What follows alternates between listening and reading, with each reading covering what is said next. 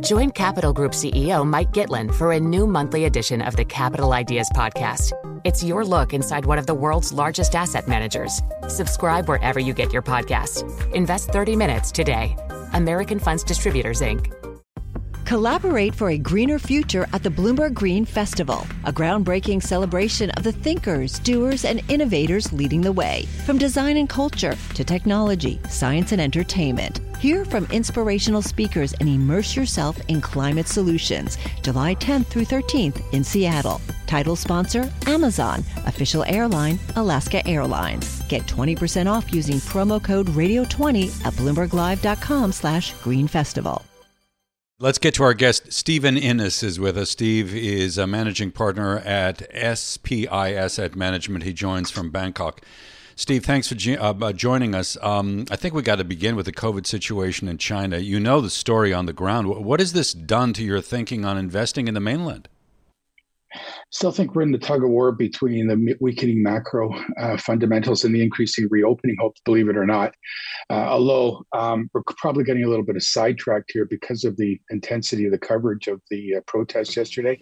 I think we have to take a more pragmatic approach here that, once this wave does taper down, I think reopening is going to happen quite quickly. I guess it really boils down to how far do you want to look through that looking glass. I mean, the Chinese policymakers are providing a lot of support here. Obviously, the multiplier effect's not going to happen with any rate cuts or any sort of stimulus efforts because people are still locked in their apartments. We have to be patient here. We have to wait. But, when it comes to equity markets, they have a mind of their own and they like to chase these reopening paths. And I think that's where we're probably seeing after yesterday's deep dive. If the experience of other countries is any guide, as COVID works its way through a community, you get a lot of people off sick. Do you anticipate any more disruptions around the supply chain? That's a problem. That's one of the things why we're looking at the first half of the year as being really dim. We're not optimistic at all, but on the second half here, we think the second half of the year is going to be overly optimistic. And again, I'm deferring to how you want to play this out. That's the problem. It's going to be a very, very bumpy road filled with numerous COVID creators, but I think the glide path past the first half of the year is going to be a lot smoother. And I think that's where the runway is. And maybe that's what's appealing to the longer term investors that are looking at these deep dips that we've seen in Chinese equities over the last year and looking to go bargain hunting. Yeah, and one of the pillars on which that pullback has been based, I mean, that's kind of a weird metaphor, but I used it anyway, the property market. And now we're getting indications that Beijing is going to end one of its major fundraising bans on property developers. We can take that apart in detail, but very quickly, Steve, are you thinking differently about the property space these days, given news like that? There's still a lot of debt out there, and that's one of the issues that we feel we have to be cautious on the property sector right now. Although there's a lot of buy-in there right now. We have heard from a whole lot of Fed speakers today, including Thomas Barkin on Bloomberg Television earlier this morning. And the overwhelming theme seems to be reality check for the markets, a whole lot more tightening to come. With that in mind, do you think equities have found a floor?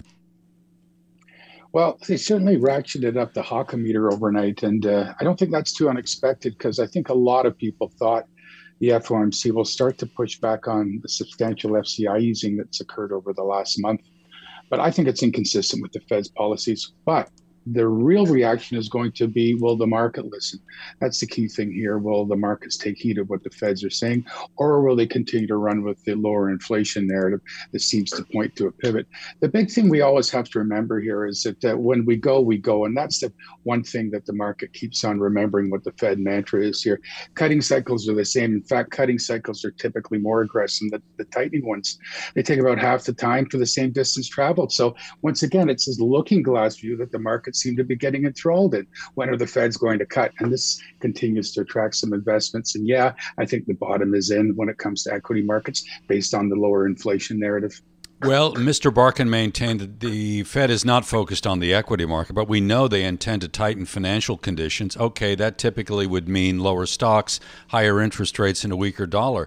But the dollar has been on a tear, and a lot of that has to do with the COVID story in China, maybe a little bit of a haven trade. What is your view on the dollar right now? Do we continue to strengthen? I mean, there's a little bit of weakness now in Asia, but we had a pretty good move to the upside in New York trading. I just want to put that in for a little bit of perspective. But Steve, where are we with the dollar?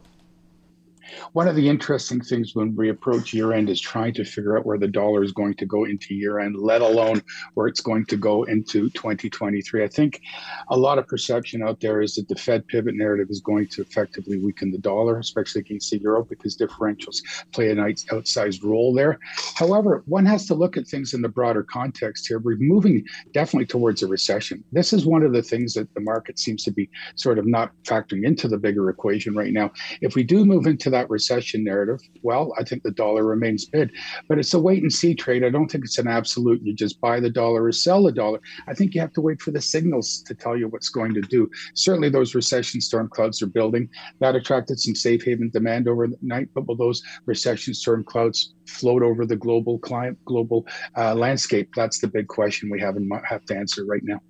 Yeah, well, recession's one thing, but according to a Bloomberg survey, half professional investors surveyed are worried now about stagflation risk. Is this something in your thesis?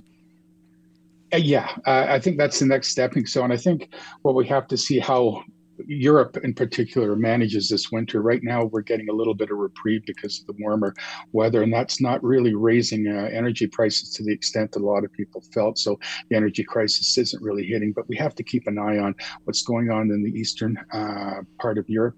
But now we also have to keep an eye on what's going on in China. We're talking like three major economies all coalescing at once into recession narrative. I don't think that's good for currency markets. I think it's good for the dollar, however.